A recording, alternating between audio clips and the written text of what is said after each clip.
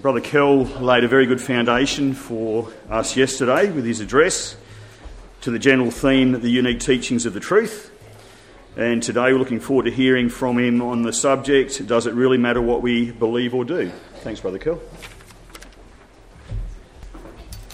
Yes, Brother Chairman and brothers and sisters in our Lord Jesus Christ, again a pleasure to assemble with you around the Word of God to consider those things that we hold near and dear, those things to do with the truth of God. Just to emphasise, I'm going to go fairly quickly today, and I'm probably going to pick up the pace during the week, so if I'm not clear on something, please come and see me afterwards, and if I'm wrong, tell me, and if we need something clarified, just ask and I'll do the best I can. As I said, we're trying to answer these three questions, which I've got on the slide here. What is the truth? Does it matter what we believe or do? How should the truth affect us? They're the objectives of the whole study. They're the three questions at the very end of this study that we're going to deal with specifically, and we're hoping that we're going to address those and addressing those as we go through this study. Brother reminded me yesterday that I actually didn't answer the first question, so and thanks for that. And he's quite correct. I actually had 3 extra slides, which because I didn't use my time very wisely, I skipped over, so I'll address that in just a moment. The layout is, of course, of this format, and this format we hope to address all of these questions. And today, as was just announced, what are our core beliefs, and does it really matter what we believe or do? That's what we're going to focus on today. I said yesterday that there are 5 core beliefs. If you open your BASF and you read it, the Birmingham Amended Statement of Faith, there's 30 affirmations which summarise our core beliefs. They're not and I haven't listed in the way I've laid out these 5 core beliefs, perhaps in the level of their importance, but rather in a convenient way just for this study. So don't think that I'm giving priority over one over another. But they match our summary as follows. Revelation is in fact the foundation of our BASF. Clause 1 is the teaching about God. Clauses 4 to 7 is about mankind. Clauses 2, 3, 8 to 10, 12 to 14 is about Jesus and his work of atonement. And of course God's purpose to set up a kingdom on the earth is in clause 11 and 15 to 30. So I didn't just make that up. In fact, I didn't even realise that until after I'd done my study. But it is all there. These things we do understand, and they are foundational to our fellowship and to our community as such. So just to recap, I'm suggesting to you that these 5 core beliefs are to be absorbed into our beings via our senses, into our hearts, by the Word of God, like a seed planted in us, and it teaches us about God, about ourselves, about Christ, and about God's purpose, and that these things are to be manifested in the way we live. And I put this reference up, which I didn't quote yesterday. Know ye not that you are the temple of God, and that the Spirit of God dwells in you. And it matches what we find in the Old Testament when God endeavoured to dwell in the midst of the people. And the people were to manifest the things and the teachings of God in the way they lived, and they were to be a light to the world, as we are also called upon to be a light to the world. Now I'm going to go through the law in just a little while, just to touch on a few things. I've got a particular way of trying to understand it. It's vital to remember God's purpose. Now this is the part that I skipped over yesterday, because I didn't manage my time very well. These core beliefs are firmly connected to God's purpose.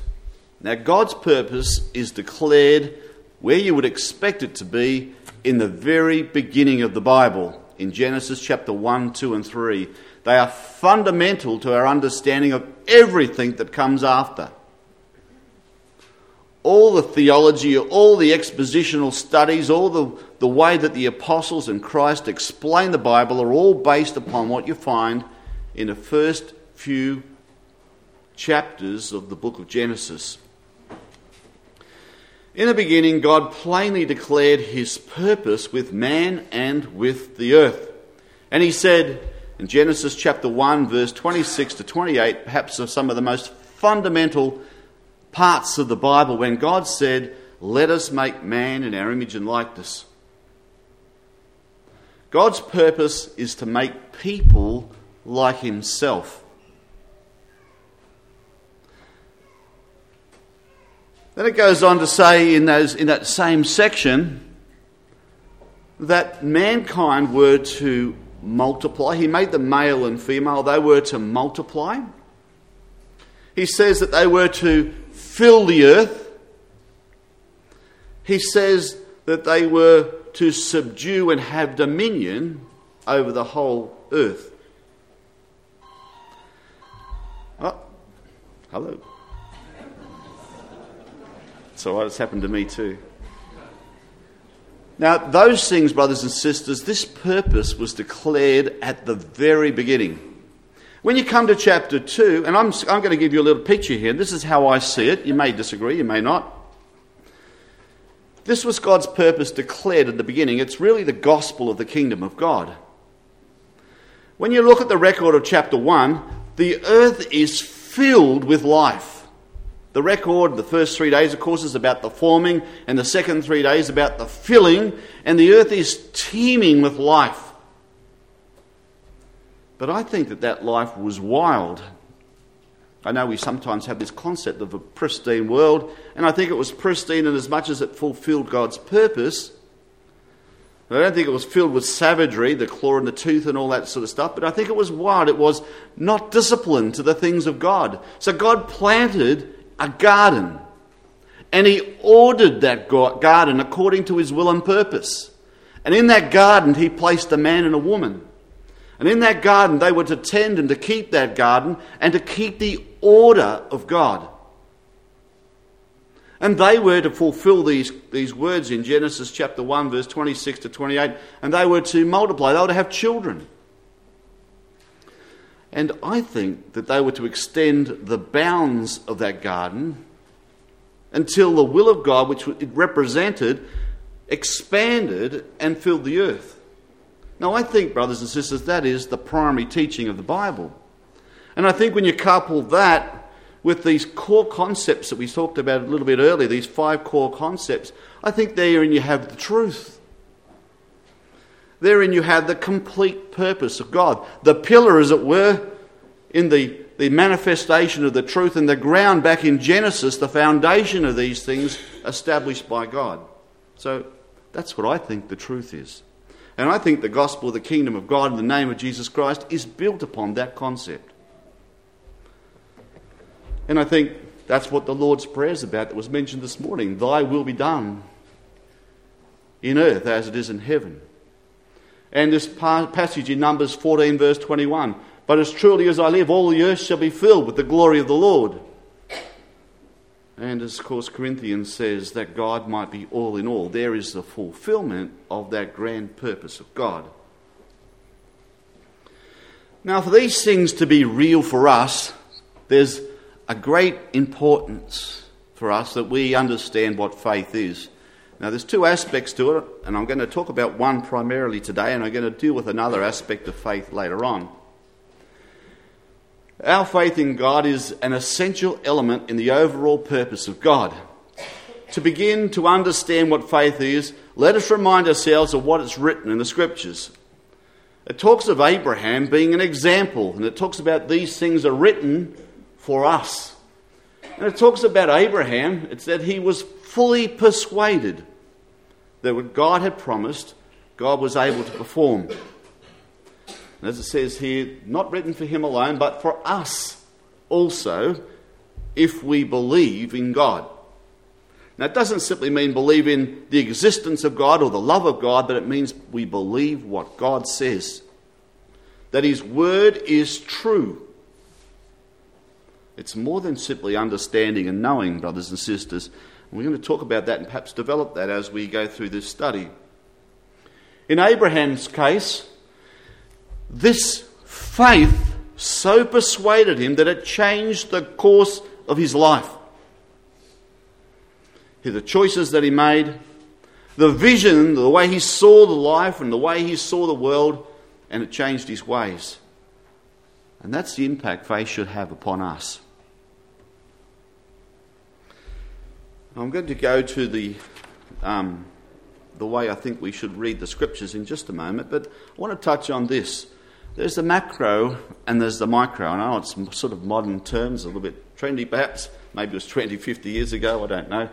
But it's common, a human trait, to miss the big picture. We get so engrossed in issues, small issues like the leaves, that we miss the tree.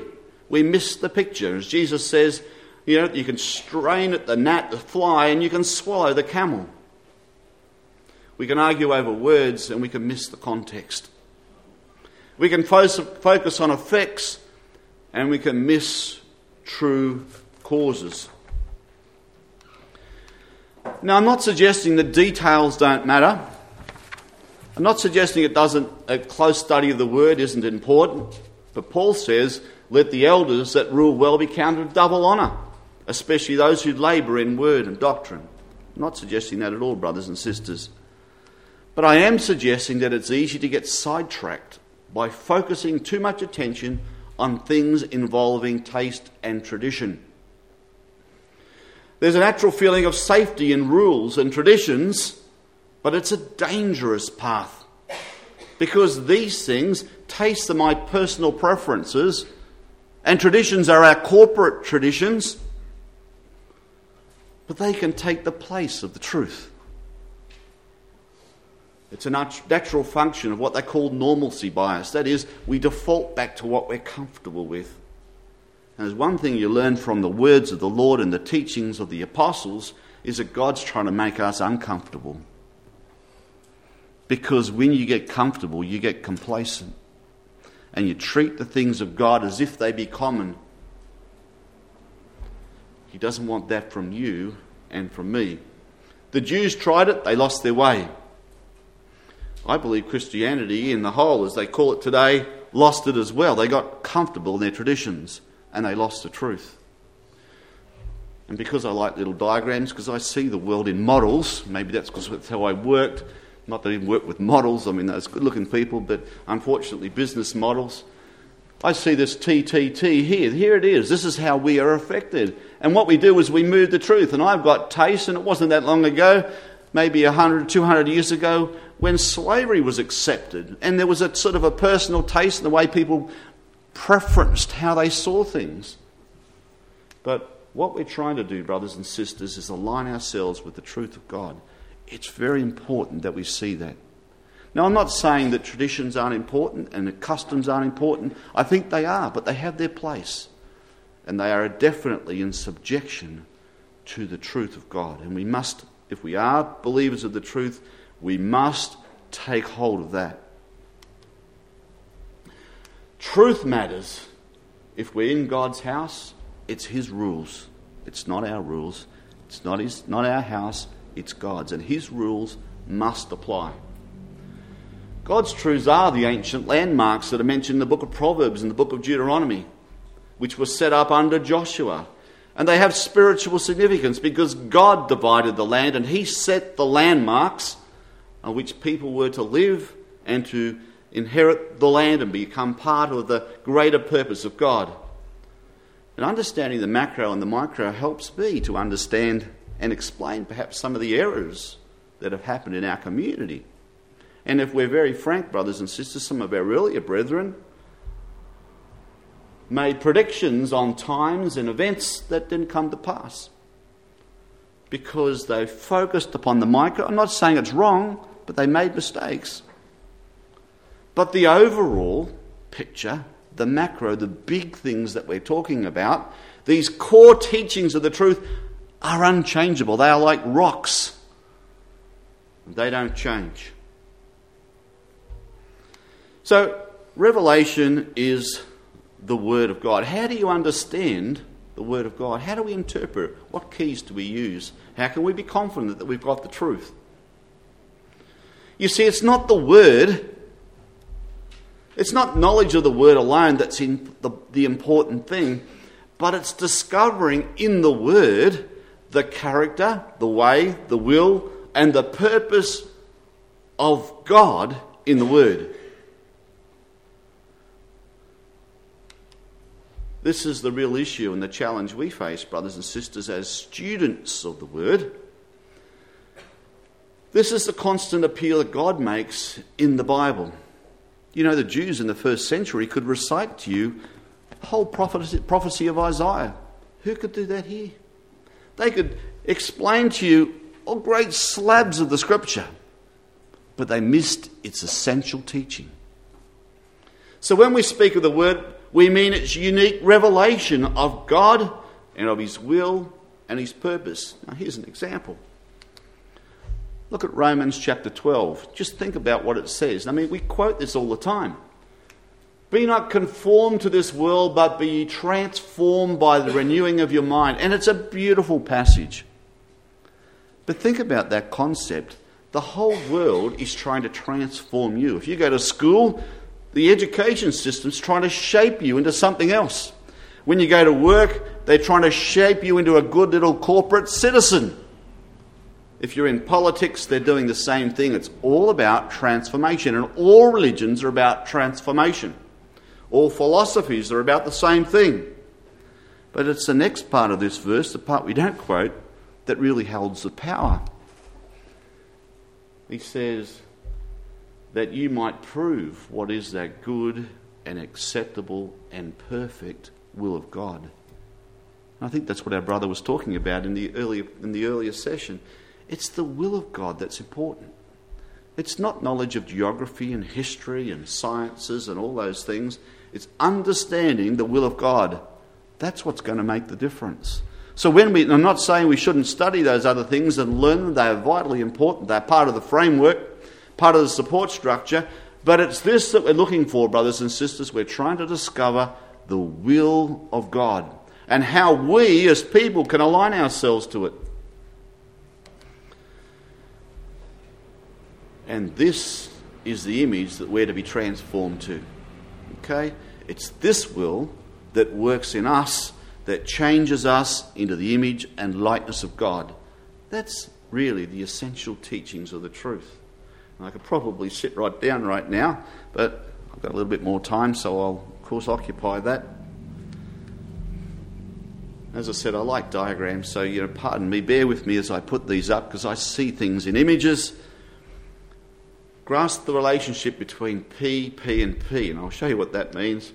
There's purpose, there's principle, and there's practice. You must grasp the difference and the relationship between the two.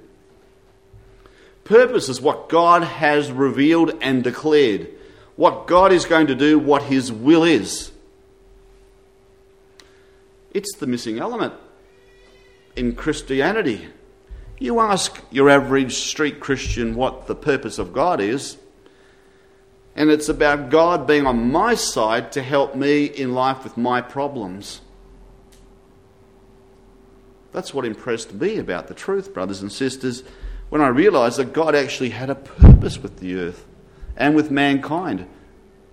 It wasn't simply a matter of going to war and asking God to come along onto my side of the war, to this army, and say, well, bless us as we fight, and there's a guy on the other side doing exactly the same to them as well. It's not about getting God on our side, it's us aligning ourselves with God, understanding the purpose of God. God's purpose with us, with all of mankind, and with the earth, and how that purpose is going to be fulfilled. Now, when I look at it this way, and as I said, pardon my diagrams, if you lived under the law of Moses, you faced exactly the same concept. But the way the law of Moses was structured as a teaching medium is the law affected how you dressed, what you ate, how you treated diseases, what was clean, what was unclean, how you worshipped, how you sacrificed, how you lived day by day. It affected all of those things because they didn't have a printing press. The Word of God was precious. So God put His law in these things, and so it was a practice-based worship. Now practice, this is where the Jews got it all mixed up, the practice of the law wasn't the objective. The objective was that as a person lived under these conditions, that they were to look back at the principles that stood below them, and then back from there to the purpose of God in the beginning. Now, we had, of course, read for us last night 1 Corinthians 9, and it talks about do not muzzle the ox that treads out the corn. It's a firm principle in the law. Now, Paul says in 2 places in the New Testament, does God care for oxen? Or does it have another meaning? Is there a principle behind that teaching? Well, see, the whole law was designed that way, that the practice would lead a person to discover the purpose and principle of God. An excellent teaching mechanism. And of course, the priest's lips, of course, were to keep knowledge. They were to explain these concepts of God. What about us? We live under the law of Christ, but the same things apply, but it works differently. We live under a principle-based life. We don't have a lot of laws, but what is God's purpose in relation to current challenges? How should I align myself with that purpose? Understanding this gives us answers to almost all of life's difficult questions. This principle-based living points us back to purpose. Why am I doing it? What's the principle? What purpose stands behind that? And therefore, how should I live? What sort of life should I live? How should I practice these things? Consider this. We won't go into this because it's a fairly complex section, but consider Jesus' response to the Jews. You know, the Jews came to Jesus and says, well, and they had this particular view that you could put away your wife for any cause. If she burnt the cooking or you didn't like her anymore, you wanted to upgrade, well, you just got rid of her, said, I'm divorced you 3 times, and off she went. And they quoted the law to prove their point. Moses said, give her a writing of divorcement and put her away. How did Jesus answer that question? Well, he took them back to the purpose. God made them male and female. He didn't argue from the concept of practice. He said, for the hardness of your heart, Moses gave you that law. But that's not how it was from the beginning. There was a purpose standing behind the concept of marriage. And again, in 1 Corinthians chapter 10, Paul uses the same form of reasoning when he talks about exercising rights. He says, not all things are expedient. Because, brothers and sisters, God's endeavouring to get us to think like him. He wants us to see the world as he sees it, in alignment, and align ourselves with his purpose. And when we see it that way, all these things that we think are problems are often just peripheral things. Because what we're doing is we're trying to bend life to suit the practices we want and the things we want. But we have to abandon that if we are going to be followers of Christ, and we have to align ourselves with principle and purpose-based life. When you do that, everything changes. All right, we'll just move on because I'm probably talking too slowly. We must never lose sight of the 2 great commandments. Thou shalt love the Lord thy God with all thy heart, with all thy soul, and with all thy mind. This is the first and great commandment. And the second is like unto it, thou shalt love thy neighbour as thyself. On these 2 commandments hang all the law and the prophets. Therefore, love it must be the motivating force that impels us, not compels us, but impels us from within to search out the knowledge of God and to keep his ways. It's love that motivated God to do what he does. John 3:16, God so loved the world. Romans chapter 5 verse 8 says similar. It's love that motivated God to do what he does. He doesn't have to do what he does for us. Understanding the Bible, its wisdom, its history, its prophecy, will avail us nothing if we have not love. 1 Corinthians 13 is very strong on that. Paul is very emphatic. But there's a purpose to it, brothers and sisters. Jesus says, I say to you, love your enemies, bless them that curse you, Do good to them that hate you. Pray for them which despitefully use you and persecute you. Why does he say that? Here it is. That you may be the children of your Father which is in heaven. For he makes his sun to rise upon the evil and the good, and sends rain upon the just and the unjust. Be ye therefore perfect, even as your Father in heaven is perfect. Why? Because our Father wants us to be like him. Just as it is love that motivates God to do what he does, so he wants his children to be motivated by the same spirit of love. A love that is freely given. It's not a transaction, brothers and sisters. It's not I give you some love and you give me some back, and we somehow have, like all human experiences, of transactions. It's not a transaction in that sense. It's giving more than you expect to receive back. In fact, giving, expecting nothing back. That's what love is. God's purpose remains unchanged. He wants us to be like him. It's declared in Genesis. But there's another aspect of love that we don't talk about very much. Love is a choice we make. It's not simply some people are more loving than others. It's a choice. It's a choice you make as a response to God revealing himself to you. He says in 1 John chapter 2, and I know we're all familiar with this, love not the world, neither the things that are in the world. All that's in the world is the love of the world. The Father, love, and it's not of the Father. All that's in the world, the lust of the flesh, the lust of the eyes, the pride of life, is not of the Father, but it is of the world. And it's sort of that word, that concept of means to be born of.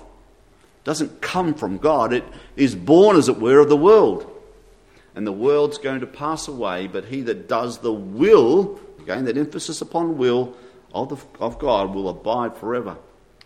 Demas hath forsaken me, says Paul in 2 Timothy 4 verse 10, having loved this present world. You see, love can be manifested in different ways. It can either be manifested in our love of God or our love of the things that relate to this world. So love. It's all about love. But it's who and what we love that determines the course we choose and the outcome of our lives. Is it the world that we strive for, or is it the things of God? There is, brothers and sisters, no middle ground, as we were reminded this morning. So let's move on. We put this little mind map up yesterday.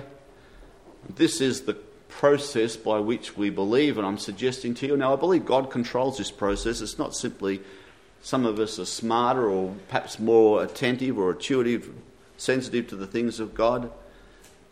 I believe God controls this process, and we'll talk about that perhaps a little later. Doesn't matter what we believe or do. On the next slides, we're going to see how both in the Old Testament and in the New Testament, we are shown that it is important to believe what God has revealed. And we're going to talk about why it's important as well, because we don't often talk about why it's important. In the Old Testament, these are the examples you get, and I haven't picked out all of them, obviously. But if you believe the serpent's lie, which Eve did, it was a small twisting of the word, and it brought horrific consequences. The golden calf, idolatry, brought great disappointment from God and judgment. The Sabbath was broken by a man presumptuously. He was stoned to death. Such a small thing. Korah, Dathan and Abiram rebelled against Moses and against God and brought judgment upon their own house, themselves and their own houses. False prophets are spoken of, and the reason why God despises them is because they presume to speak for God. And God is angry with them for that. Idolatry was punishable by death. Jezebel's false prophets were put to death by Elijah. Jeroboam's sin, a small change to the truth, as it were, was an image of the true worship, and it didn't bring salvation. Samaritan worship was much the same. David's mistake we read of yesterday of moving the ark on an ox cart, and Uzzah was struck dead for a small infringement. Israel perished, it says in the book of Hebrews, because of a lack of faith. You see, it does matter what you believe and what you do in the Old Testament. But what about the New? Well, these are the ones I've gleaned from the New Testament scriptures. If you believe Jesus didn't come in the flesh, you're accursed. If you believe that the resurrection's already past, you've made shipwreck the faith. If you believe there is no resurrection, well, you've lost all hope and you've overturned the truth and you've said that the apostles are liars. If you believe that justification is by faith alone, because faith without works is dead, you're wrong. Faith must be seen in how we live, as James chapter 2 says. Justification is not by works of law. And there's a difference between works of faith and works of law, a subtle difference, but a very important one, which we won't go into right now. If you hate your brother, God considers you to be a murderer like Cain, and you abide in death, because you are walking a different way to God. If you live a self-centered life in breach of all God's revealed moral principles, you will die, says the scriptures. So does it matter what we believe? Absolutely. And very powerfully, both in the Old and the New Testament. Now, we're not going to go into those. They are self-evident. But why does it matter? You see, there's a love of the truth and there's a love of lies. Paul warns of the great deceiver who was coming in Thessalonians. And those who did not love the truth would be deluded and follow after and love lies. He goes on to say that. He says, because they received not the love of the truth. Your church, the early Christian church or ecclesia, was corrupted, brothers and sisters, by a blending together of the things of God and the philosophies of the world. And they lost the truth because they didn't love the truth. And for that reason, God sent them a strong delusion. He wouldn't even have them near him. In fact, he pushed them away so that their beliefs are so contrary to God, they don't even look like the truth. And they believe the lie. And they had pleasure in unrighteousness and introduced a whole bunch of traditions and concepts that were not of God. Lies and falsehoods are not from God. And in fact, they are quite contrary to his will and purpose. God is a God of truth. Truth is understanding and believing the witness or the testimony of those who God sent. To believe the truth means to practice the truth. And you can look at these references in John. He says that no lie is of the truth. He that says, I know him, and keeps not his commandments is a liar, and the truth is not in him. He that believeth not God hath made God a liar. See, if we don't believe God, we're turning around and we're saying to God, well, you said this, but I think that, and I think you're wrong. In fact, you're telling me a lie. Because we don't believe the things that God has testified. And in the ecclesia to Ephesus, they are commended because they identified those who taught false things. And he says, and you found them as liars. You didn't compromise the things that you received from me. There's an important warning from the apostles, and it's in 2 Corinthians 11. He says this, he says, I fear, he says, lest by any means, as the serpent beguiled Eve through his subtlety, so your minds should be corrupted from the simplicity that is in Christ. There is a certain simplicity in Christ. And that word simplicity means singleness. And we'll show that in just a moment. You see, if he that comes preaches another Jesus, whom we have not preached, or if you have received another spirit which we have not received, or another gospel which ye have not accepted, ye might well bear with him. He was desperately worried, brothers and sisters. He was desperately worried for their spiritual well-being. It's not a problem of small consequence. It's a huge problem. It's a life and death issue. When someone says to you, it doesn't really matter what we believe or do, they're telling you a lie. It does. Why is it such a problem? Because God's work is changed. We don't talk about this very much. This is what lies do and corruptions of the truth. They change the work of God. Because God's trying to make us into his image and likeness. But if we accept other teachings that are contrary to God, then another image and likeness is created. The outcome is that the fashioning of our minds and of our characters and of our works will produce a different result. A different type of person, and not a son of God, which is what God's endeavouring to create in us. Jesus says, by their fruits you shall know them. It will produce a different result. So if I come back to my little diagram here, which I put up just for explanation purposes.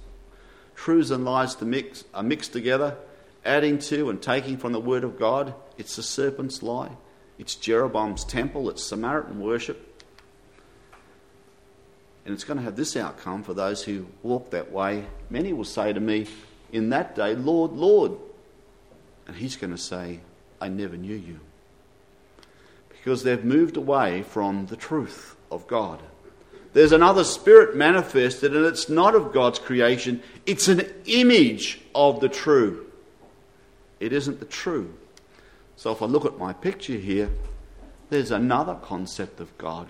There's another concept of Jesus. There's another view of man, and there's another view of the purpose of God. And it all springs from having the word of God mixed with lies. I'm going to put this now into some context. Let's see, I'm going to have a time problem again. So pardon me if I go very quickly. We face two primary dangers today. One is, apart from the world at large, the first is the evangelical movement. They claim to believe God's word as their singular authority. They claim to bring you a personal relationship with God. They claim to preach the gospel of Christ and to save people, and they are often honest, dedicated, enthusiastic and nice individuals. I like them, and I'm sure you do too. But we must not ignore this situation, brothers and sisters, but rather understand the issues at stake by clearly enunciating and practicing our core beliefs. Although we can agree with them on many issues and even at times admire their dedication, the real issue is one of belief or teaching, which is what the word doctrine means. It means teaching.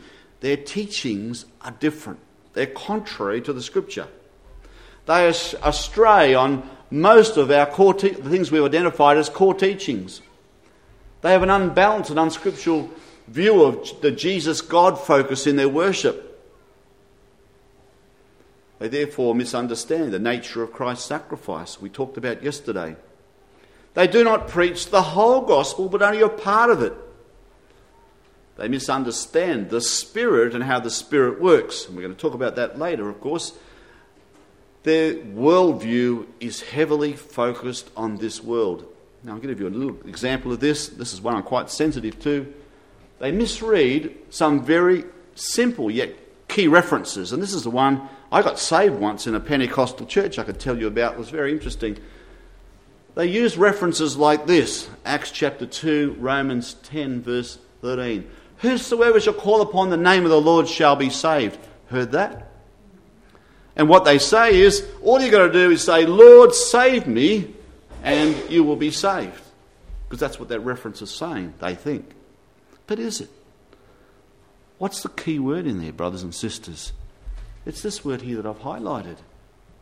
You see, the gospel, when you think about it, before the times of the apostles went forth to the Gentiles, was primarily a Jewish teaching. It was primarily, if you wanted to come into salvation, you had to become an Israelite. To become an heir of the promises. You had to align yourself with that nation.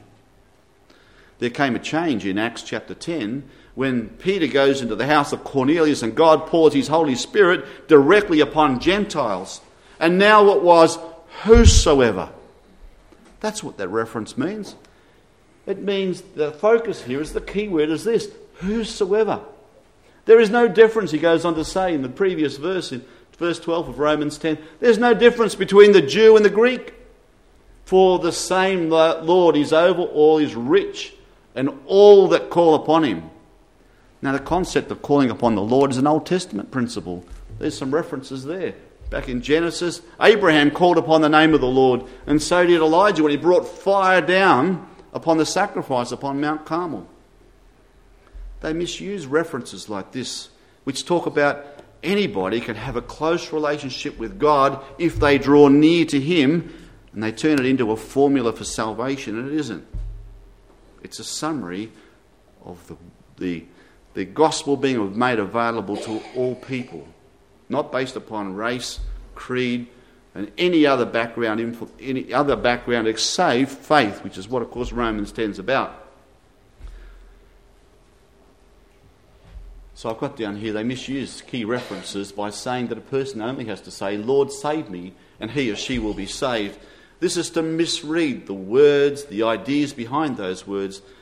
The words rather tell us that the word of salvation and the privileges of knowing God are available to all people. The second danger we're facing today, and it's becoming a growing danger, is the problem of faith and reason. Ever since the Enlightenment brought about a new focus on knowledge and learning, an increasing rationalist approach to life has emerged. As a result, the Bible has been under increasing attack, particularly so from those educated in the wisdom of this world. At different times, the Bible's been attacked and criticised because they believe it to be a book of mixed and unknown human authorship, a book of historical and scientific inaccuracies, a book focused on the superiority of Jewish ethnicity, a book that condemns religious toleration and pluralism, a book that condemns homosexuality and free moral choice, a book that condones patriarchal and misogynist viewpoint. I've heard all of that. In summary, a book of stories for an age of ignorance. That's what the enlightened proclaim. Contrary to the conclusions of these enlightened ones, we reject their allegations, brothers and sisters, and rather see the Bible as God's revelation to man, revealing his character, his will, his purpose, as well as what he's done in the past, what he does in the present, and what he promises to do in the future.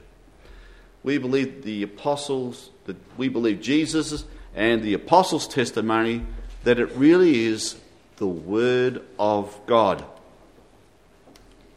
We believe that many of these criticisms use or utilise circular reasoning. They assume the conclusion and they bring the evidence which is supported by their preconceived conclusion.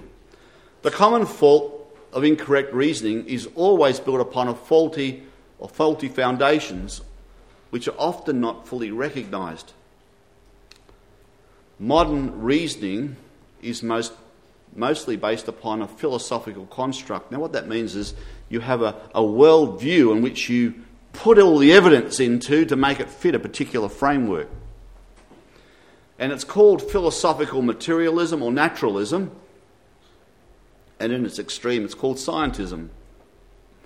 And this approach is based on the premise that everything past, present and future must be interpreted using natural or material processes. This way of thinking and seeing things produces a rational approach which often gives birth to atheism, and it uses statements such as the present is the key to the past, the concept they use in science today, as providing the only key to understanding everything. And this influences why many, even those called Christians, now deny the scriptural testimony of miracles, the virgin birth, the resurrection of Jesus, or the creation record, or any other record of supernatural action by God, because those things are impossible. An example of this approach I've got here is Thomas Jefferson, a very, very clever person, framer of the American Constitution, I think, the third president of the United States, a religious man, but he was a theist or a deist. And what he did was he essentially took his scissors and he got the Bible and he chopped out these bits because they had miracles in them. The virgin birth, eliminated. The resurrection of Christ, eliminated. The Sermon on the Mount, kept. You see, you can subconsciously adopt this form of reasoning and come to the Word of God and say, well, I don't quite believe that bit. That's just a bit of story to back up this other philosophy in the Bible. It's not like that, brothers and sisters. Either the Word is true or it's not.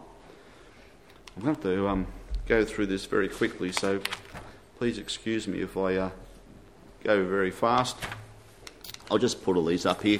This is what Paul says about the philosophy of the world in 1 Corinthians chapter 1, verse 19 to 21. For it's written, I will destroy the wisdom of the wise, I will bring to nothing the understanding of the prudent.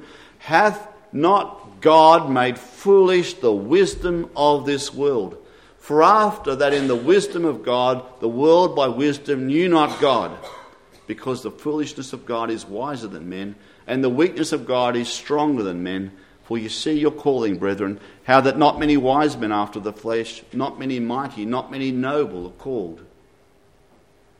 Very important reference, and the concepts behind that teaching. Do we really appreciate the issues and dangers of human wisdom and philosophy? Now, I like philosophy. I read it occasionally because I like to see why people think what they think. I was listening to this person here, and this is what she said, a university professor, open education it's called. No educated person in the Western world in the last 2,500 years was not influenced by the thoughts and the framework of understanding that Plato provided. Isn't that interesting? But when you come to the New Testament, it's not framed upon the teachings of Plato. But all the other philosophies and all the other education systems are. So be very careful what you hear and compare it to this, and does it ring true to the core teachings of this book? That's the challenge, brothers and sisters, you and I face. Jesus comes to his own, and he's asked his contemporaries, why don't you understand my speech? Even because you cannot hear my word. And he's very crude to them. He says, you're of your father, the devil. He's talking about the serpent in the Garden of Eden. He says, you're of your father, the devil. The lusts of your father you will do. He was a murderer from the beginning. He abode not in the truth because there was no truth in him. When he speaks the lie, he speaks of his own, for he is a liar and the father of it. Because I tell you the truth, you believe me not. They couldn't understand his word because of a wrong understanding and conception of God and his ways. Because they were moved and motivated by natural reasoning and thinking. This made them the seed of the serpent, their spiritual father, because they thought and behaved like him. And the outcome of their actions would be shown later in the way they treated Jesus himself. And we're going to come back to the serpent a little bit later on in this passage, because there's another element to this, a very interesting one I want to show you. Notice the words of the serpent. He uses plausible reasoning. We won't go through this right now. I want to jump ahead here. Wrong thinking is the path to ruin. Romans chapter 1 verse 28. Remember the steady downwards walk from the truth.